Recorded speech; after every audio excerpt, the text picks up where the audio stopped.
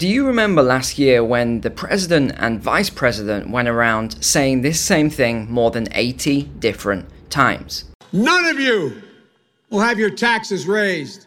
Anyone making less than $400,000 will not see a penny in taxes raised. You'll actually see your standard of living go up and your costs go down. Well, guess what? Not only did your standard of living not go up, it's actually decreased massively, but your taxes have gone up, regardless of whether you earn $400,000 a year or less than that.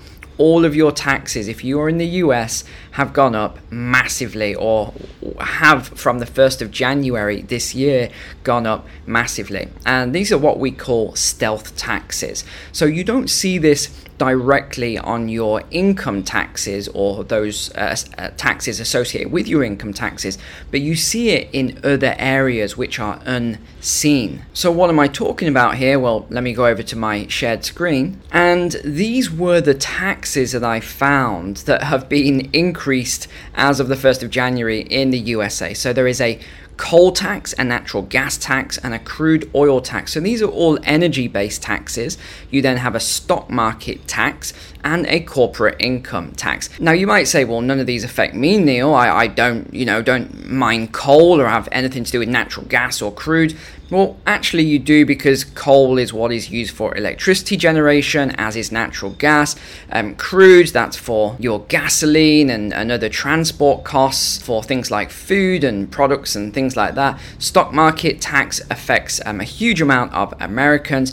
And the corporate income tax, if you don't think those companies are going to pass those taxes on to you, you've got another thing coming. But this is just the start of the taxes that are going to be passed on to you. And we're going to look at later on in the video this $31.5 trillion national debt that the US now has, and the spike that I don't know why people don't seem to be talking about this, and how the United States is now 13th worst in the world. I mean, look at this: Venezuela, Sudan, Lebanon, Eritrea, Libya, Bhutan. I mean, these are the only countries worse than the USA at the moment, which doesn't say a lot.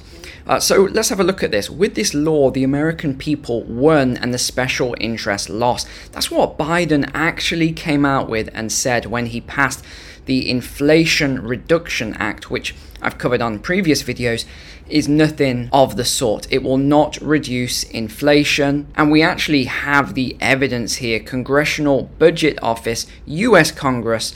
So let's take a look at what I want to show you here. So they did an assessment then and again, we're going to jump around a little bit just so I can tie all of this up for you today.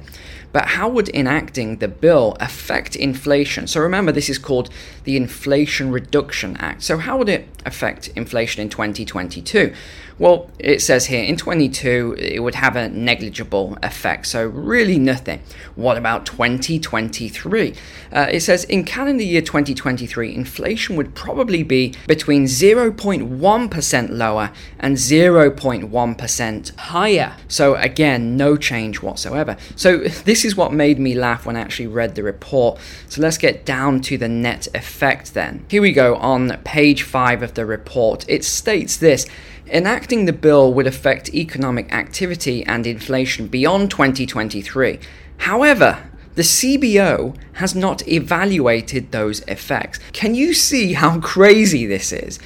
The CBO have not evaluated the effects of this Inflation Reduction Act.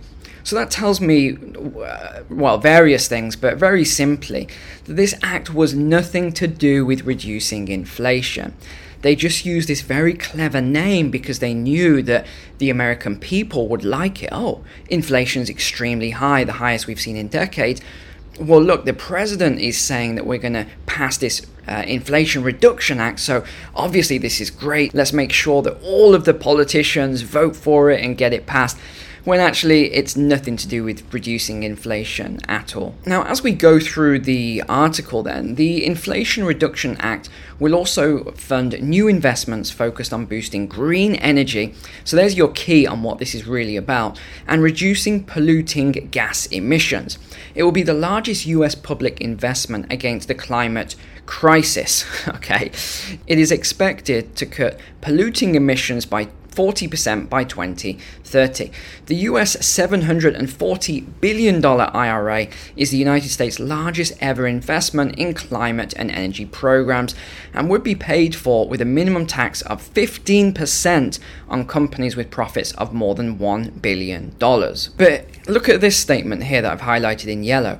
I'm keeping my campaign promise. No one earning less than $400,000 a year will pay a penny more in federal taxes, Biden said. Well, of course that's not true. I've just showed you right away why that is not true with these new taxes, but we'll cover that more in a moment.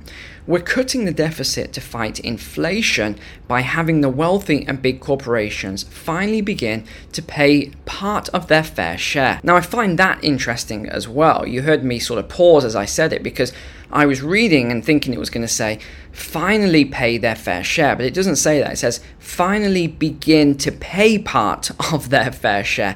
In other words, these companies are not going to pay their fair share. So I started looking into this whole green plan for you as well. And it's called IRA and Green Power Partners. So this is where all of these new taxes and incentives and things like that are going to be raised against these large corporations. And whenever I hear this, I'm always skeptical. It sounds fishy to me, so let me look into it. So that's what I did. IRA incentives reduce renewable energy costs for organizations like Green Power Partners, businesses, and then all these others, but state and local government. How they take advantage of tax credits. Okay, well, let's see what these incentives and tax credits are. Also grants and incentives to reduce air pollution. And this sounds great on the face of it. Who doesn't want to reduce air pollution if you live in a big smoggy city? But then when you start actually going through this and looking at here we go, Green Power Leadership Awards. So who were, in their opinion, the best in green power? Who got these awards? Number one, Google. So Google was the best in green power. Okay. T-Mobile. Boston University, Dane County, Microsoft. And then as soon as I came over here, I saw this.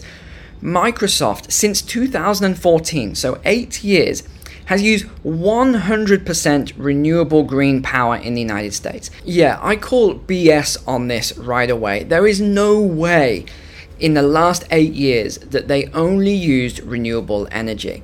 There's just no way. They would have had to, at some point, use some form of fossil fuel-based energy. Who else have we got? Starbucks, University of California, another California, a bank. I mean, honestly, if you believe these are the most green energy companies in the United States, then I have got a bridge to sell you. So I just find it funny he's saying that these big companies are going to pay their fair share. They're not.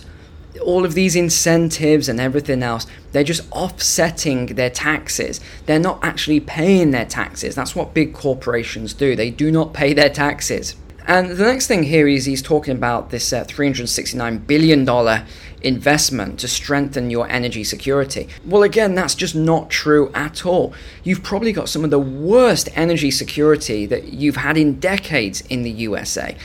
And we can use loads of examples here, from the natural gas to the coal to the oil, right through to the diesel, which, if you remember my video before about the crisis, it's still on this 21-day rolling supply.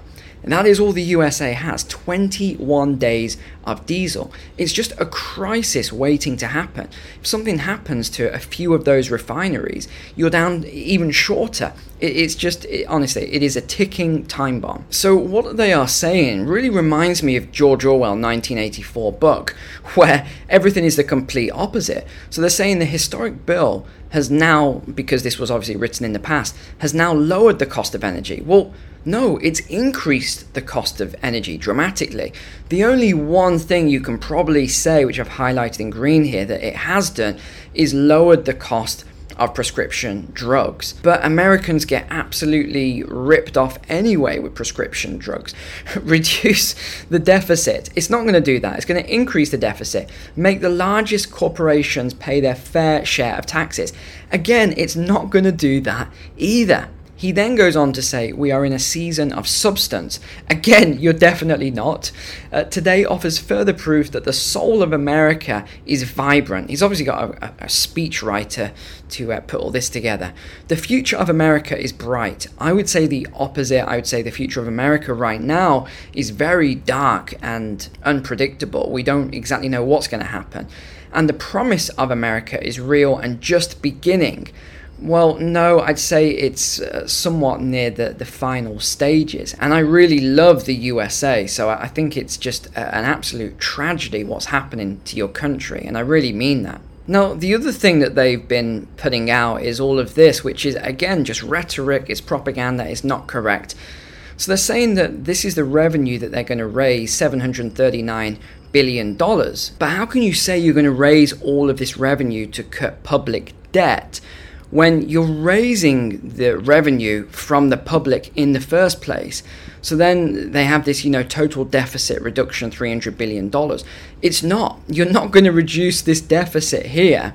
And of course, we've got this 31.5 trillion national debt. You're not going to reduce this deficit by moving funds from one place to another. And it's interesting when you look at the media outlets and what they're saying, because I would expect the left-wing media outlets to be, supporting this and saying how great it is. But that's not actually the case. So we've got both right-wing and left-wing media here, and they're both attacking it. So they're saying that this corporate income tax hike will be passed on to households. I agree. The cost of this tax increase will be borne by working families in the form of higher prices, fewer jobs, and lower wages. Now, I don't necessarily agree with the fewer jobs aspect, because I think it's just going to get passed on. And even when you look at this, 27,000 jobs, when you compare this to the USA, is not a lot. You're going to see a lot more jobs lost than that just from the coming recession. And we've already seen now this white-collar recession hitting the tech industry, which, if you remember the forecast I made, that would be hit first, because this will be a white-collar recession this time around. But the other problem is we've had these forecasts now that almost 50% of the tax will be borne by manufacturing, and that will be somewhat disastrous for the economy. So look, even the New York Post is talking about how bad this is going to cost the middle class in taxes, and you wouldn't expect this from the New York Post. But at least we had this very small win in regards to the IRS. Well, somewhat of a small win. If you remember the video I made here, over 1 million views on this one, where I talked about this new $600 threshold coming on January the 1st. Well, unfortunately, that did come, but the win is that they weren't able to get all of these new agents to chase down the public and collect all of this new revenue, even though they say, oh, no, the agents weren't going to be doing any of that. Right, yeah, of course they weren't. So the win is that the new IRS employees will be focused on customer service, IT improvements, rather than hiring the agents. But let's just wrap up then with this issue about the debt ceiling then.